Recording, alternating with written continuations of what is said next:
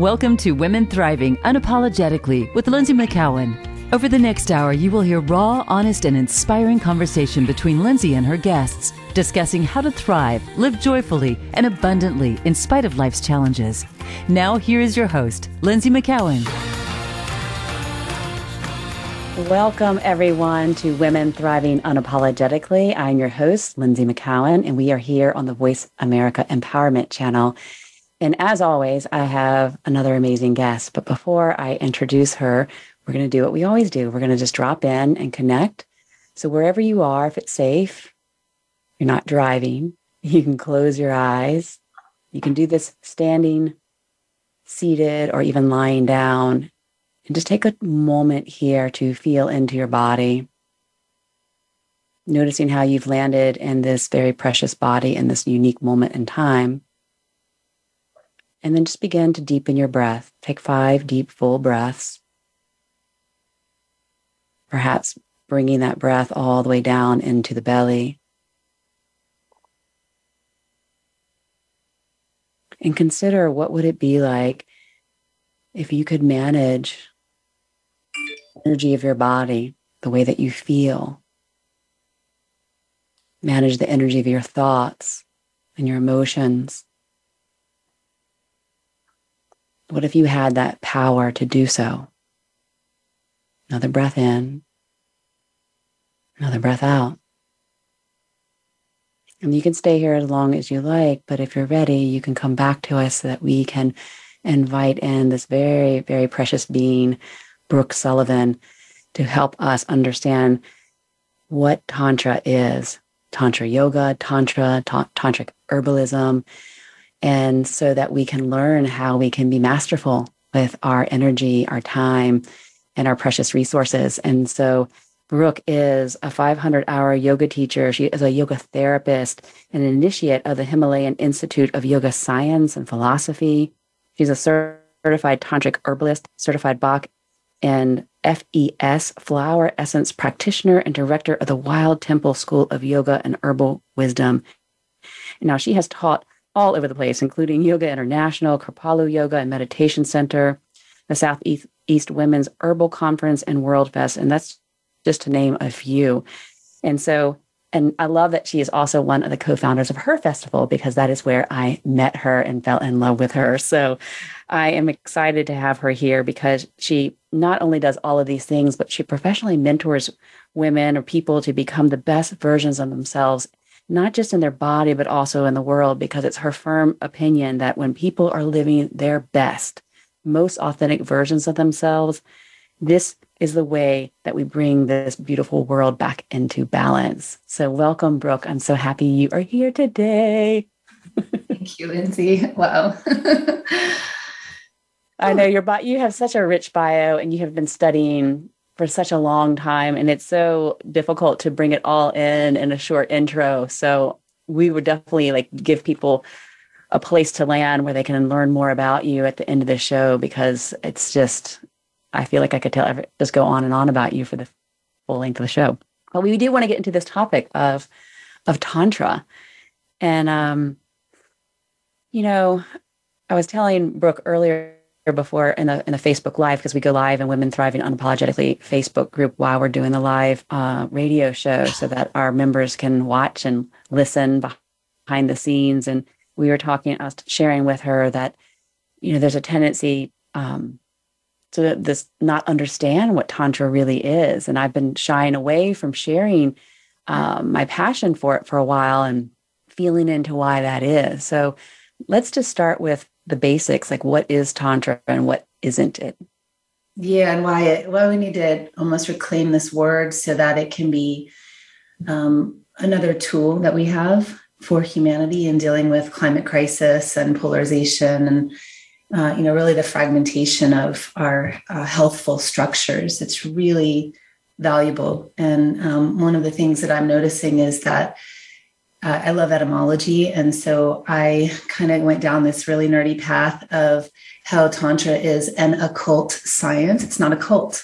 It's an occult science. And what that means is occult just means hidden. Occult and cult have two totally different very similar, but different root words. And so we're not in a cult when we're practicing Tantra, unless you are. I'm sure, there are definitely cults. But what I love about the Himalayan tradition that I come from is that it's really so broad. It's how the practitioners of all of these different areas, namely India, but also Japan, China, there's Buddhist Tantra, there's even Japanese Tantra. All of these kind of methodologies and systems have worked through people in a manner that has helped them adapt to the times. And so when we look at what Tantra is, just etymologically, tan, T-A-N, means to expand. And then tra has a couple definitions. One is beyond one's limitations. So it's helping us expand beyond the limitations of, say, the boxed in culture that we find ourselves living in, right? How can we break the rules wisely or create new paradigms if we're boxed? So Tantra can help with that. But then the other aspect of that tra is protection. So we do so in a way that's safe. And I love this. This is a big thing that I lean on personally with the tantric practices, because there are a lot of tools and practices out there that are just kind of unwieldy. They're not safe because they haven't been time tested. They haven't been really put through the ringer to make sure there's not, some really negative side effects along the way. And our tradition comes from thousands and thousands of years of practitioner to student, from the embodied experience and the hearts and the hands into the student, adapting through the times, but also through many different cultures of people. And so it's not a cult necessarily, but it has been occulted, it has been hidden or eclipsed due to its esoteric nature. And so that's kind of why I wanted to have this show with you or talk with you, because I really believe that if we could understand in a mainstream way how Tantra Yoga benefits us, it can really meet the different kinds of minds that are really skeptical about these kind of practices. And yeah, I think I'll just pause here, because I will say that I have joined that side of things with the skeptical as much as I've equally jumped into the esoteric, magical, feeling the power and beauty, because I'm really tapped into the subtle realms. And I can explain what that means too.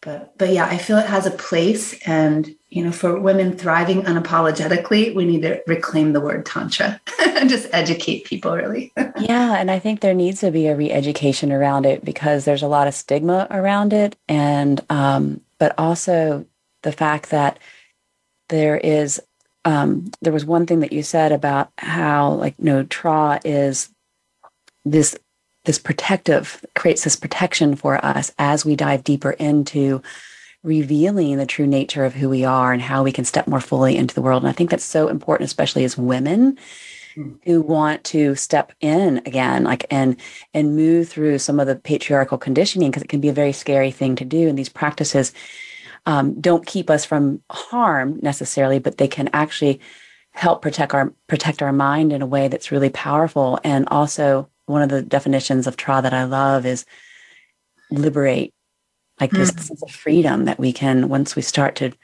really open up to those divine feminine aspects, we can sense a sense of freedom. And at least this has been my experience, because the more that I've been coming around through Tantra as more of a sacred feminine practice, that I'm feeling like this part of myself become more and more and more liberated. I was feeling that way before I even understood Tantra as being more of a feminine practice. And we may or may not have time to go into that. But when I really started to open up to that, there was more liberation that happened, and a sense of more courage coming forward, more resilience, less fear to step in more fully. So. Oh, I love that so much. And maybe we should address that just a little bit. The parts of you that have been hidden or occulted were then released through these beautiful tantric practices, or really the formulas. One of the other definitions of Tantra is just technique. It's a formula that works, whether or not you believe in it. You have this A plus B equals C. you do the thing, and then all of a sudden you realize, ooh, I've been hiding aspects of myself, and that does not feel good. And so here I'm in this safe place to explore what are the aspects in me that are hidden, that I'm not even seeing, can't honor, and it's creating suffering. And so for you, it was divine feminine.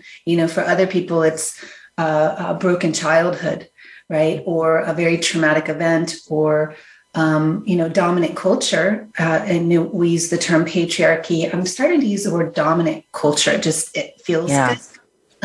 Because I really believe that there's definitely this lack of feminine awareness, meaning the qualities of the feminine being receptive, connecting, community oriented. Like, we do need to go towards these ways of being to thrive. And our dominant culture does the opposite. It's separating, it's disempowering, it's othering, it leans hard on that egoic tendency of greater than, less than. Like, I'm greater than you, you're less than me, so I can do this thing, or I have more money than you. So I think that this reclamation of the word Tantra and really bringing it into mainstream is going to help marginalized communities and anyone who has felt suppressed, whatever sexual identity or orientation you are, or whatever cultural identity you have, it can benefit you. Thank you for bringing that in. I think that's so important to say that it's for everyone. And it really is about bringing forward any parts of ourselves that has been pushed down or oppressed or neglected or just forgotten. And I also love what you mentioned, that it's for, it can feed those aspects of us that are more mystical and spiritual, but also for the analytical, intellectual, because I have a little bit of both. And I'm like you, I can totally geek out and just like read things. And I love how it just marries with so much neuroscience and so much. It's like the Western science is starting to catch up to the Tantra yoga and philosophy. And it's just beautiful to see that. And then the practices actually make you feel a particular way. So you have both of that, which I think is just a beautiful combination where it builds, for me, it's built more faith in the practice. Oh, I love, there it is. Yeah. The being able to trust it, right? Trust that it'll work for you when you need it. And that's also what led me to this discussion, to our particular discussion, and really these topics. Do you mind if I share a little story here? I would love for you to share a story. Okay. So I'll just say, when the world was being hit hard in 2020 on every level, and, that beautiful analogy of 2020 being able to see more clearly, like that's really what was happening. We were waking up, and I would throw in an F-bomb here. We were waking up in a very deep way as to how dominant culture and our own habits really have prevented us from thriving unapologetically. And, being our most connected, beautiful, supportive, community-oriented people, like we need to be as a human race and with our planet. So when that happened, I lead apprenticeships called the Sage Apprenticeship, and I was closing off one group and about to start another, and I bring them outside, just like the forest yogis. I would sit them outside, and we start our practices there under the canopy of trees. And I didn't realize I'd gotten bit by a tick. So we're also in panic mode, because that's the time when the news was like, get all your toilet paper, do all this, the world's going to shut down. There's this crazy pandemic going on. And so we weren't really my husband, he did the toilet paper thing. I thought that was hilarious. But I was instead like, okay, I went into survival mode of, let me make sure I have buckets of grain and sugar and beans, just in case the structure runs out of food, I'll at least have my staples. So here we have this heightened collective fear, right? And then I had my biggest fear happen that was very secret. I got bit by a tick. I didn't realize it.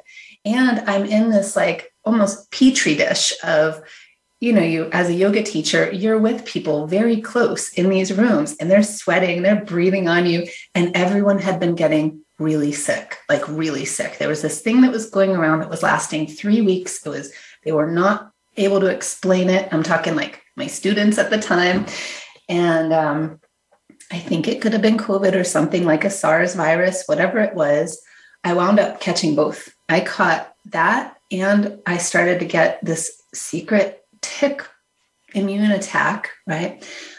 The day the world shut down. So I went into a quarantine because I didn't want to expose to my family. I didn't even want to expose to my cat. It was back in the day where we didn't know, how it affect the animals. Yeah. Yeah. And so it was, honestly, I don't want to go into it too much because as we've learned through talk therapy, right? Sometimes when you're talking about your traumas, it can trigger more trauma. So this is one of the reasons why embodiment practices like Tantra yoga is really helpful for trauma. Anyway, but what happened was first week, I was like, heck yeah, I get like this like space to myself. I can unwind. I have like I'm doing my practice. I'm chanting. I'm drawing. I have my art in there. By week 2, I'm like, this is a little lonely. And the news is just, about Italy, right? It just didn't stop. And so I'm like heightened fear. I'm still not even cuddling with my cat. Haven't seen my husband or daughter. They're just leaving food outside for me. By the 3rd week, that's when my immune system just couldn't beat that virus that was going around. And I was working with an acupuncturist on the phone with plants. And so we were trying all of these ways to help me beat this thing. But I didn't think I was going to make it 2 times. 2 times, I actually kind of just held on to the sheets when I went to sleep, not being able to breathe. And so that was really scary. And I remember what held me through the night was my mantra.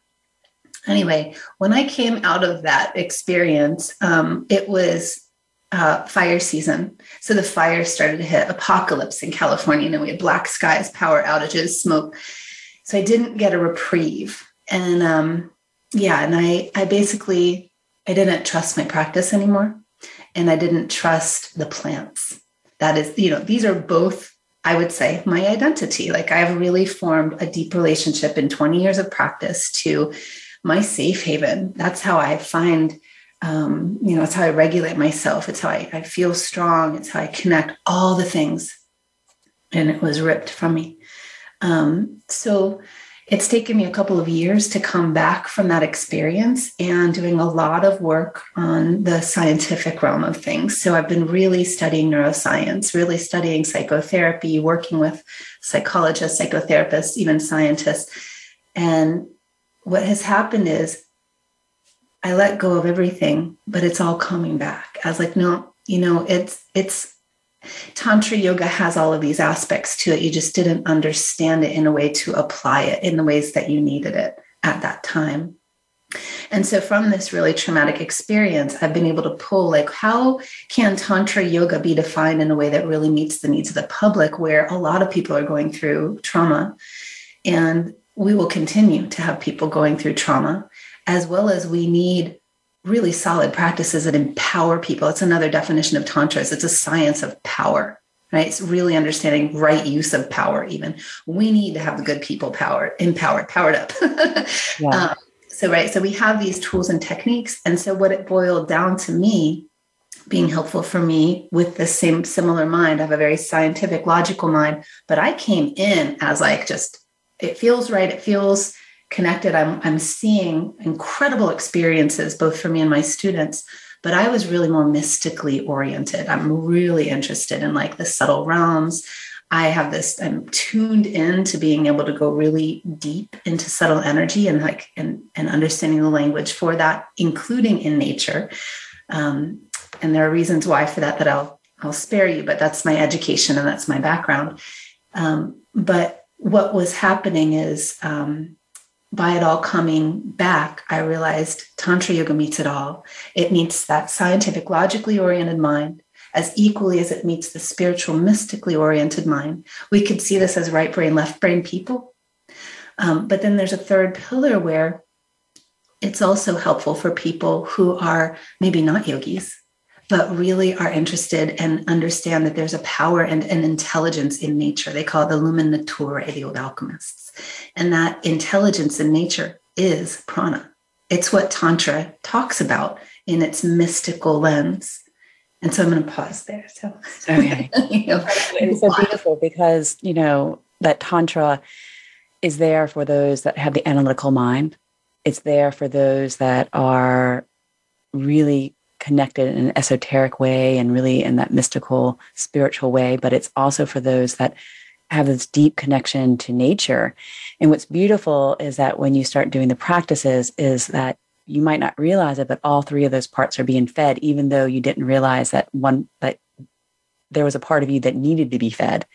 Mm-hmm. And it provides that deep nourishment on all these different layers, because so often we tend to lean, oh, I'm just going to stay, like I always am in nature, or I'm always kind of out there in the esoteric realm, or I'm always just in my analytical mind. But when you start doing the practices, it starts to feed those other parts of you, and those other parts start to wake up. And then, I mean, this has been my experience. And I'm like, oh,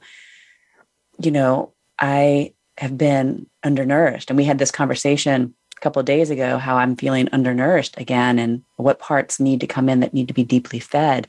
And so we have to go to break right now, but I want everyone to make sure that they come back, because we're going to dive in a little bit more into how we can get really deeply nourished, and what does deep nourishment actually mean. It's not, because we might have a skewed perception. We might even realize how undernourished we are. So we are speaking with Brooke Sullivan, yoga therapist extraordinaire, and we're here. We'll be right back after this short break.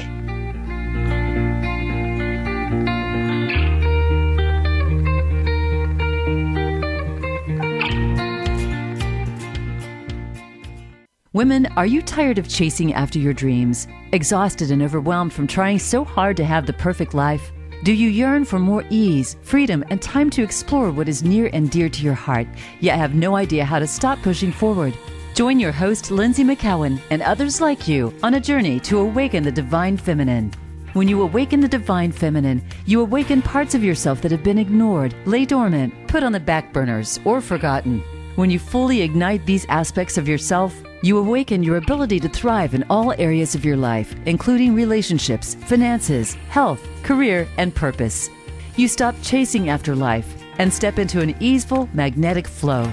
You become the magnet that effortlessly attracts joy, love, space to play, abundance, and magic that illuminates your life. Does that sound like the future you? Go to lindsay.tv/goddess to sign up today. It's your world. Motivate, change, succeed. VoiceAmericaEmpowerment.com.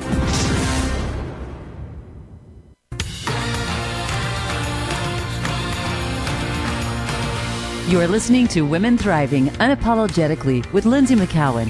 Have a question for Lindsay or her guests? Want to share your story? Email Lindsay at thrivingunapologetically@gmail.com. That's thrivingunapologetically@gmail.com. Now back to the show. Here again is Lindsay. Welcome back, everyone, to Women Thriving Unapologetically. I'm here today with Brooke Sullivan, and we're talking all things Tantra. Well, not all things, because we wouldn't have time for that, but we are talking about what Tantra is, Tantra yoga, and we're going to dive into how this ancient wisdom can really help us get deeply nourished. And I think everyone out there would probably raise their hand if I asked, do you feel deeply nourished right now? And what does that even mean for you? What does it mean for you, Brooke, to be deeply nourished? Yeah, I love that so much. So deep nourishment for me means connection, connection to self, connection to others. So relationship, which is definitely a big piece of Tantra, is like building relationships, nourishing relationships. But also connection to that formless love that's how I kind of envision it, this formless love force or waves of beauty and bliss, which is the divine, that intelligence of nature and beyond. And so it kind of leads me into another focal point of Tantra. If it's okay that I share this right now. Of course. Okay. So I've started to work on this methodology called tantric herbalism. And one of the pillars, I would say the main pillar, is on this tantric concept called pushti. And pushti is the deepest nourishment at a cellular level, the deepest connection at a cellular level. And when we look like, when we're not fed, when we're undernourished, it can look like we're thirsting for something, or we have this unsatiable or insatiable hunger to maybe accomplish something or to acquire something. And we're seeing this in dominant culture as greed and power over and manipulation. And we can look, if we were to look at a human being as potential, as this, like, you were a baby once, you were, loved, you are loved, you're loved by someone, and yet you maybe perhaps have turned into this thing that's really doing harm to society. How the tantrics in this light of Pushti would look at it is you're undernourished. And so how can we as a community start to really make sure that all of our community members are being nourished, that their needs are being met on a basic level? And so if we were to boil this back down to, or turn back to these three methodologies of Tantra yoga that I'm pulling into our conversation right now, or how I've oriented it. If we were just to look at the physical body, say, and the physical body, as we age, it's deteriorating. If it's not met with the right nutrition, then systems stop operating optimally. We can look to the first methodology, this logical mind of what a practice does, right? And so a practice, we'll say asana with the breath work, is just a formula.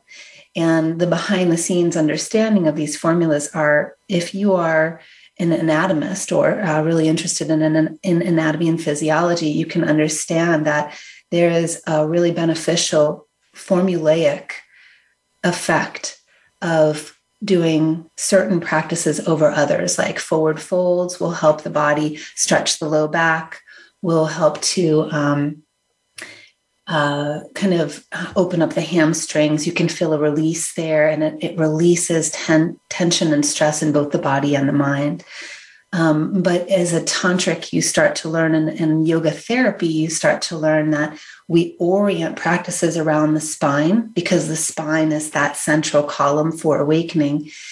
On a physiological level, forward folds have a formulaic effect of decreasing stress.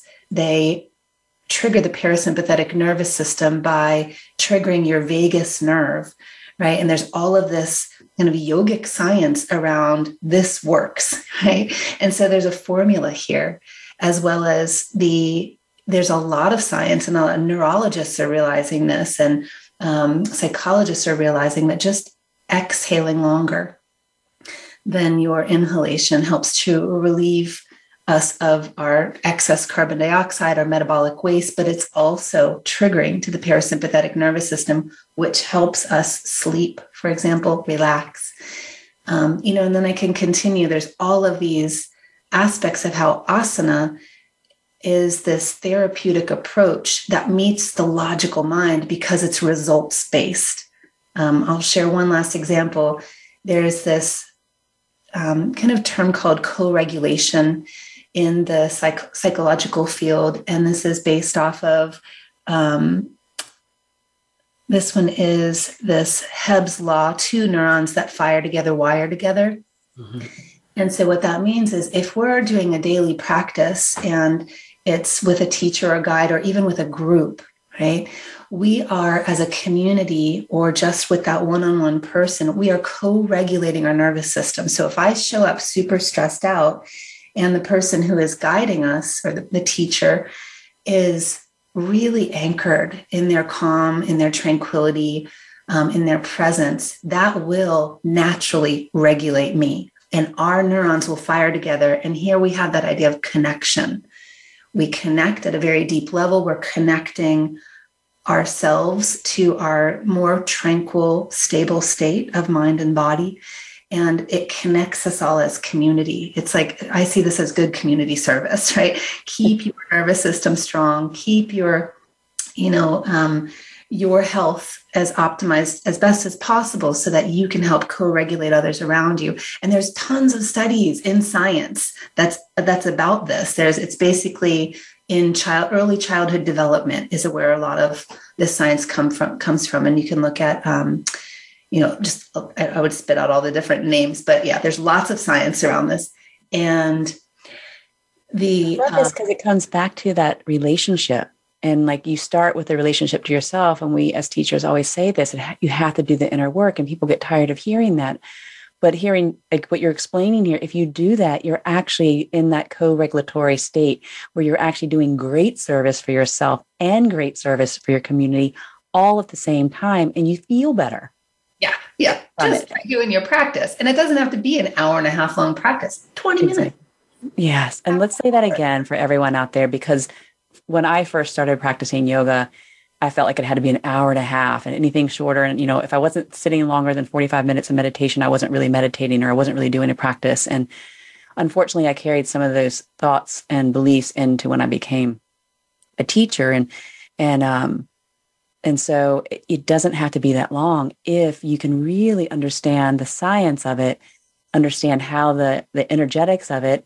You can have actually a very short practice. And I love how you mentioned that the Tantra practices are really around the structure of the spine, because I didn't know that with my first teacher training. And then, once I started doing the Tantra, I was like, oh, this is why I feel so different when I do these practices, is because it's not about a standing pose or seated posture or, a prone or supine posture. It's really about how am I orienting myself around this main energetic channel of the spine and creating these amazing energetic effects. So it was kind of mind-blowing for me.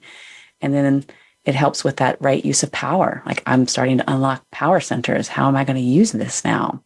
I want to land in on your mind-blowing, but first I want to share, this is one aspect of nourishment, just to tie it back to the question, right? So if we are lacking in our ability to really feel safe, right? That's what that co-regulation does, in our ability to relax or even sleep, right? We're getting nourishment just by doing the practices. Now, you tapped into a third, maybe we're even at fourth definition of Tantra now, which is the energetics. And you talked about being mind blown by, if a practice is oriented around the spine, which Tantra really, our Tantra yoga of the Himalayan tradition, it's dedicated towards, then we're starting to lean into now that mind blowing of the analytical, logical. Let's get into the right hemisphere of the brain. Let's look to the people and the aspects within us that crave the magical, that crave the mystical, or are already tapped in that way. We can get nourished by recognizing that it's all energy or prana, which is what Tantra is a science of. It's a science of energy. So I really want us to be very clear for those of you who are really curious about the mystical and the magical, or you are really attracted to vibrational energies or energy medicine. Tantra is a science of it, period. And Shakti is power. So we have prana and Shakti. Prana Shakti is the awakened intelligence of power, and that's Mother Nature. So that brings us to that third element. But I just wanted to share, when we are now, say we're looking to Tantra yoga to meet the need of that aspect of ourselves because we're undernourished there, or we just want to feed it, right?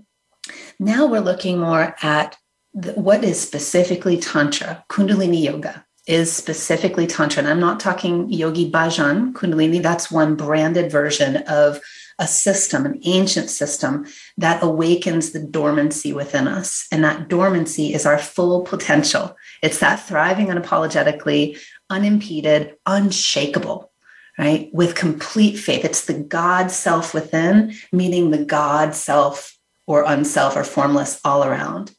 And so that system, the methodology, it's based on the chakras. So people are really familiar with the chakras. That is called Kundalini yoga. We have another system called Sandhya yoga. And this is even more occulted. It's more hidden. It's more esoteric in Tantra. And I love this one because I understand it. And when I learned this, I was like, oh, this makes complete sense to me. But Sandhya is based off of the liminal times of dawn and dusk. And it just means that like the twilight hours. And so what it is it's an oral tradition passed down through teacher to student. You can't find this in the books. You can, but it's so codified that it's like, I have no idea what you're talking about. But this esoteric language is a way of being able to work with energy and systematize a practice that gets you into that, like into the really deeper hidden aspects of yourself. So why you think the thoughts you do, why you have the conditionings that you do. So it goes into the deeper realms. And I would also say the deeper realms of earth. So if we're working with connecting to nature, it's a system based on energy that connects us to, we would say, the deeper reality, right? Which I believe is incredibly sacred and holy. And when we learn how to access that and to understand that, we're no longer afraid of that. And that's really deeply nourishing, as equally as those same practices can bring us into what's called higher reality, right? So we have that term higher reality, which is most of what classical yoga talks about. But that higher reality can be disengaging and disassociating. It can transcend mind and transcend body in a way that we're not really connected to nature anymore. We're not really connected to our habits and patterns. And Tantra is like, nah, we need to have the tools to deal with the mess. Like one of our goddesses is called Matangi, and she is the goddess of the compost heap. Like we need the compost to thrive. We need the mycelium to thrive. And when we aren't connecting to that, even as spiritual seekers, we are undernourished. And that is one of the things that I learned in my trauma experience, right? Was I was still not diving deep into those shadowy, broken parts. For me, was trauma that started at an early age 2, right? So how do you know? It's not like in your conscious awareness. But the practice of Sandhya yoga and the logical mind, just the formulas, they're just formulas. They work. It then brings you into that deeper realm of deeper reality, connects the nervous system and all the synapses, and into higher reality where now you can go into bliss. You can move into that third eye kind of pineal gland, this amrit, honeyed wave.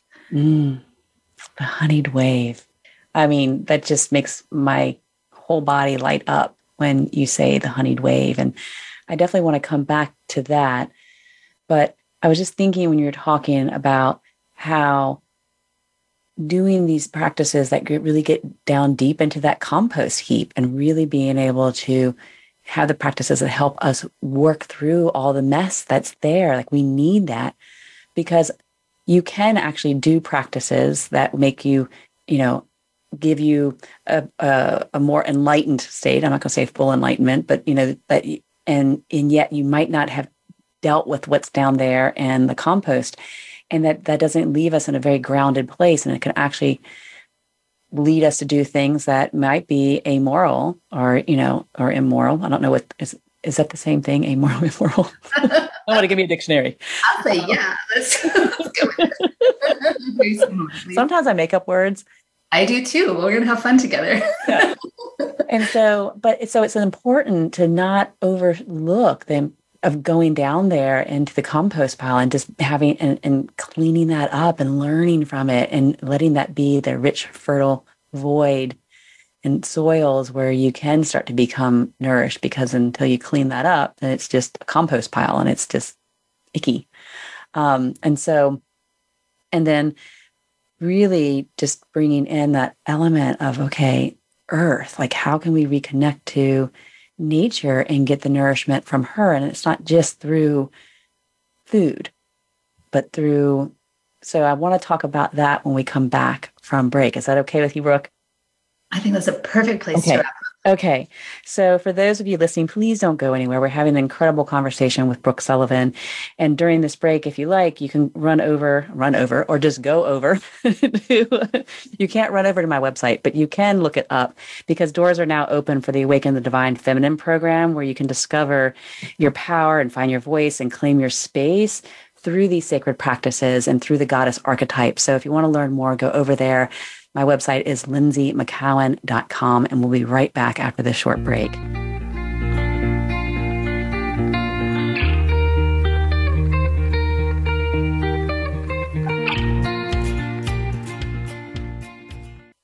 Women, are you tired of chasing after your dreams? Exhausted and overwhelmed from trying so hard to have the perfect life? Do you yearn for more ease, freedom, and time to explore what is near and dear to your heart, yet have no idea how to stop pushing forward? Join your host, Lindsay McCowan, and others like you on a journey to awaken the divine feminine. When you awaken the divine feminine, you awaken parts of yourself that have been ignored, lay dormant, put on the back burners, or forgotten. When you fully ignite these aspects of yourself, you awaken your ability to thrive in all areas of your life, including relationships, finances, health, career, and purpose. You stop chasing after life and step into an easeful, magnetic flow. You become the magnet that effortlessly attracts joy, love, space to play, abundance, and magic that illuminates your life. Does that sound like the future you?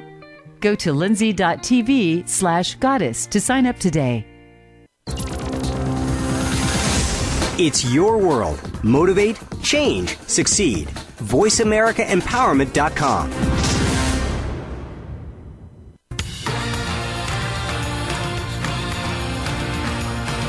You are listening to Women Thriving Unapologetically with Lindsay McCowan. Have a question for Lindsay or her guests? Want to share your story? Email Lindsay at thrivingunapologetically@gmail.com. That's thrivingunapologetically@gmail.com. Now back to the show. Here again is Lindsay.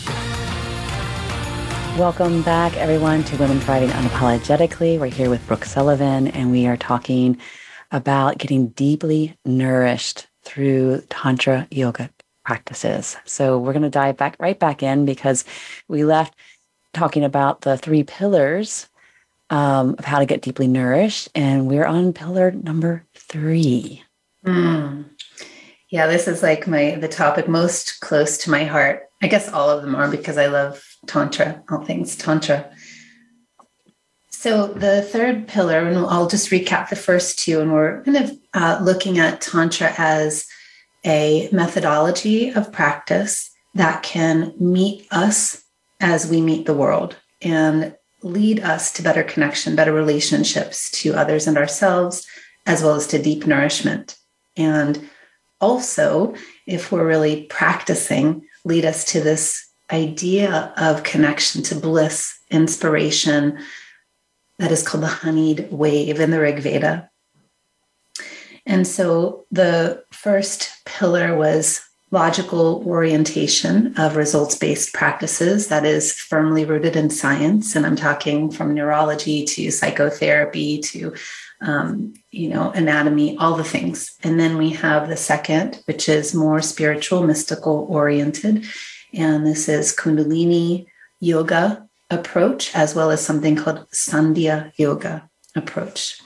And that's the twilight language of the sages. The third is this nature orientation. Tantra is a philosophy or a worldview that believes that we're all connected. We are one web of being. And when you pull one thread, or one thread breaks, the rest of the web is weak. And so when we have a whole society that is really broken or not thriving, then the web can't be healthy. It can't be viable.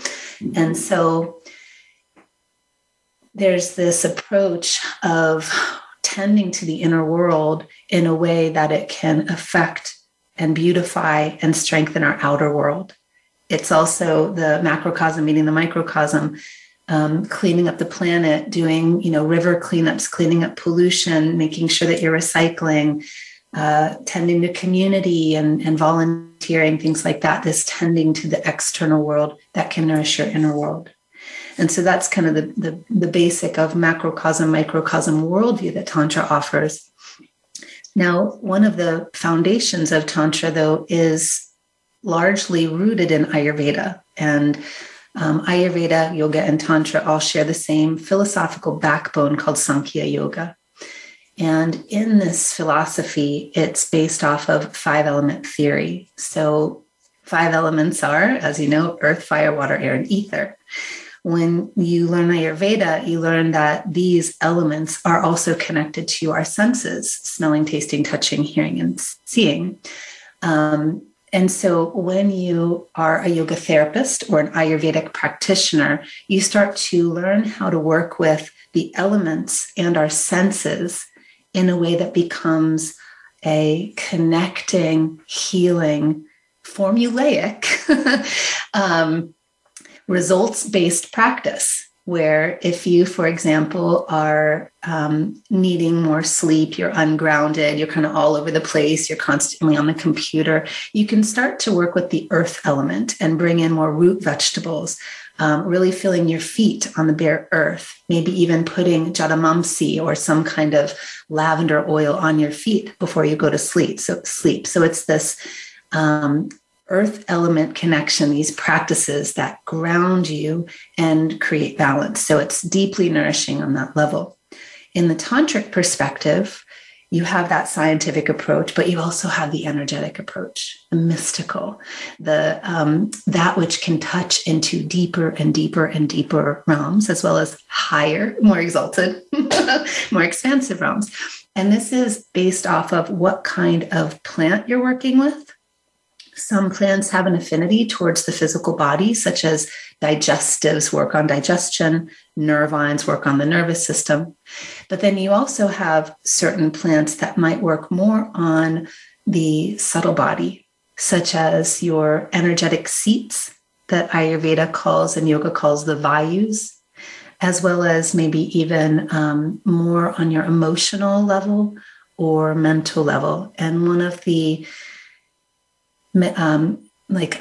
modalities or therapeutic tools plant-wise is flower essence therapy or even homeopathy. So you work with energy medicine to affect the more subtle realm.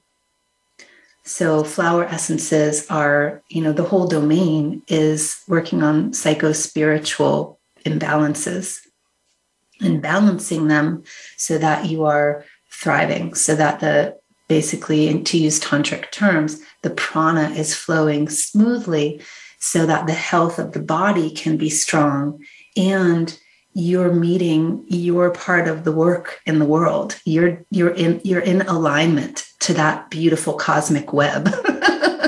And when we're not in that alignment, that's when we're suffering.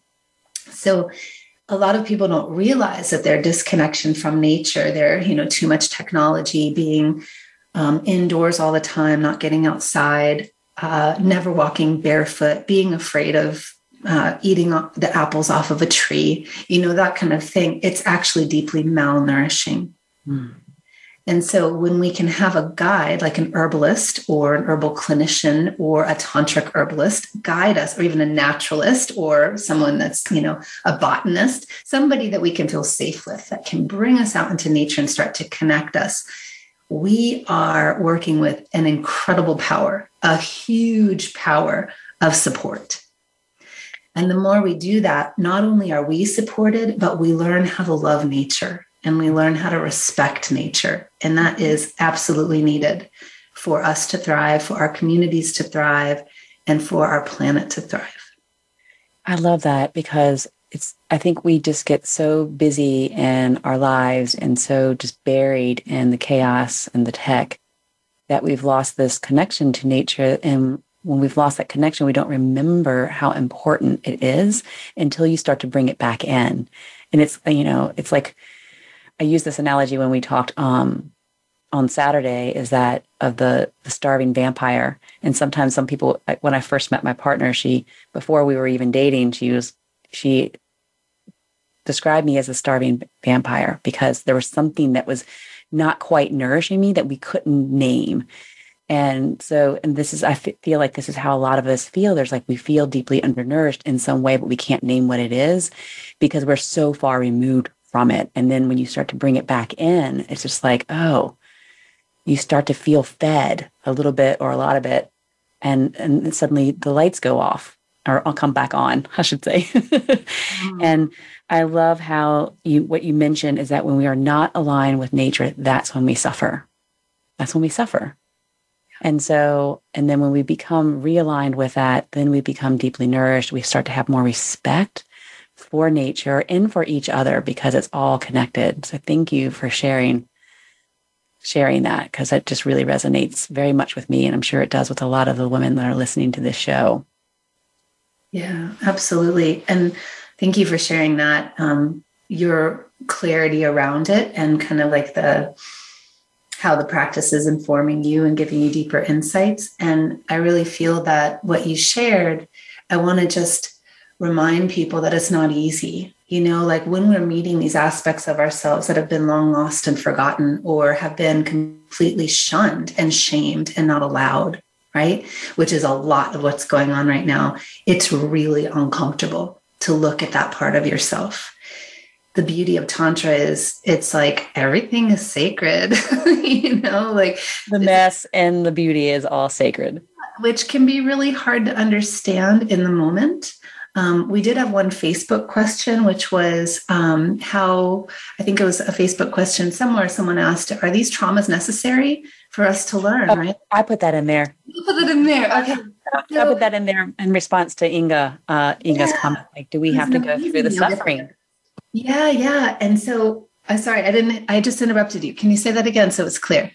So do we need to go through the suffering and the challenges in order to, reclaim these parts of ourselves, or to really wake up to what is deeply nourishing and what is important?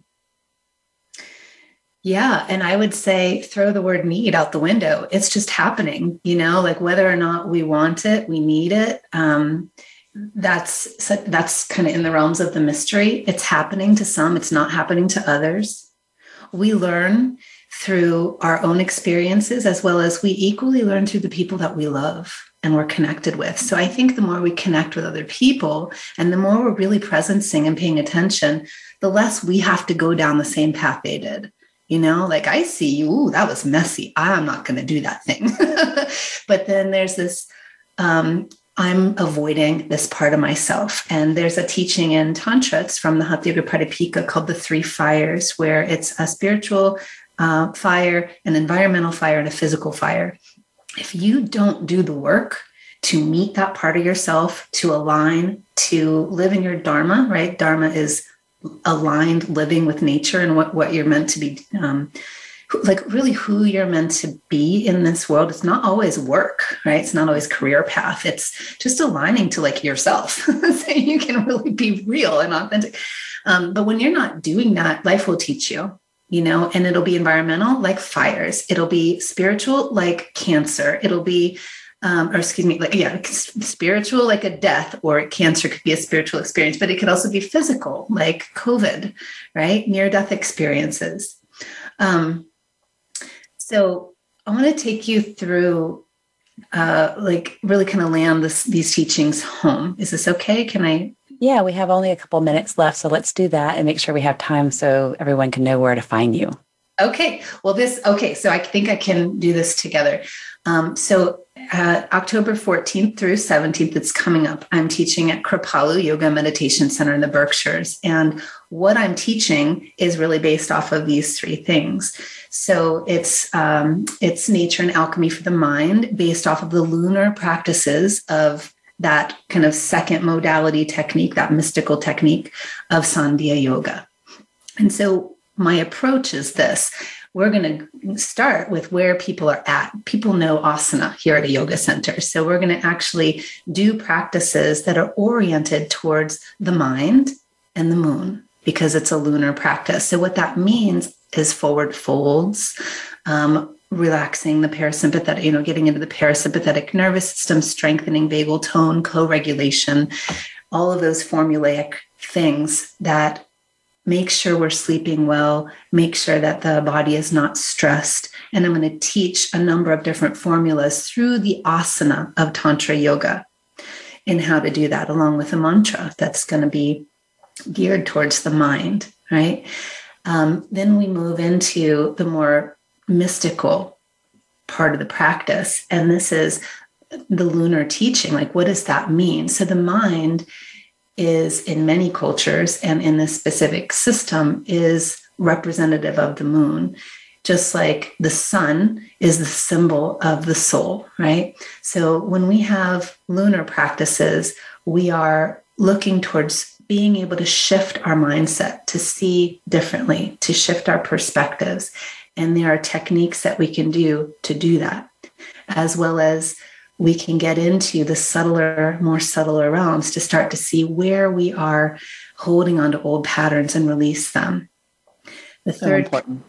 the third piece is the nature piece, where Kripalu has like hundreds of trails. So we're going to go out and actually meditate with the plants and work with the plants to augment that physical formulaic practice and this more esoteric lunar approach with specific nervines and like nervous system and mind plants, right?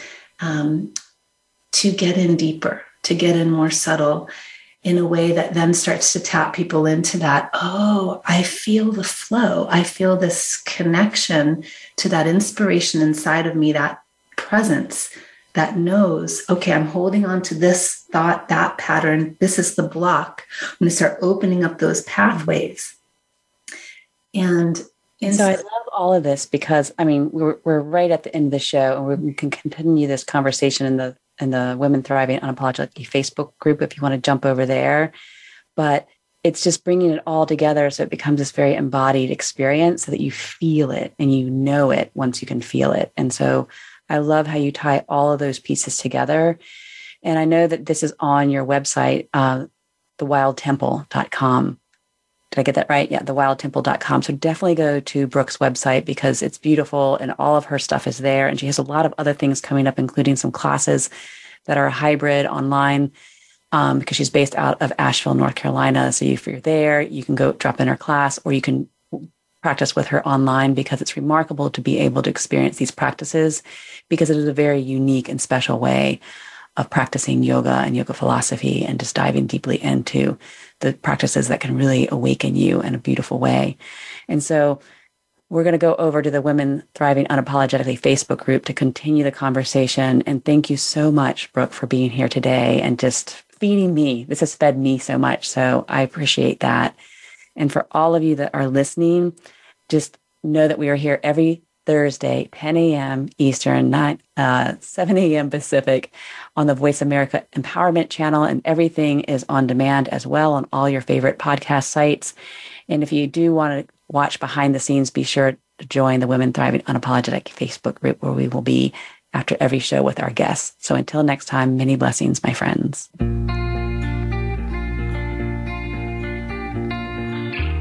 Thanks for listening to this week's episode of Women Thriving Unapologetically. We hope we've inspired you to claim your birthright to thrive. Tune in next week where we will continue to give you the tools you need to flourish, prosper, and thrive. Until then, have a beautiful week.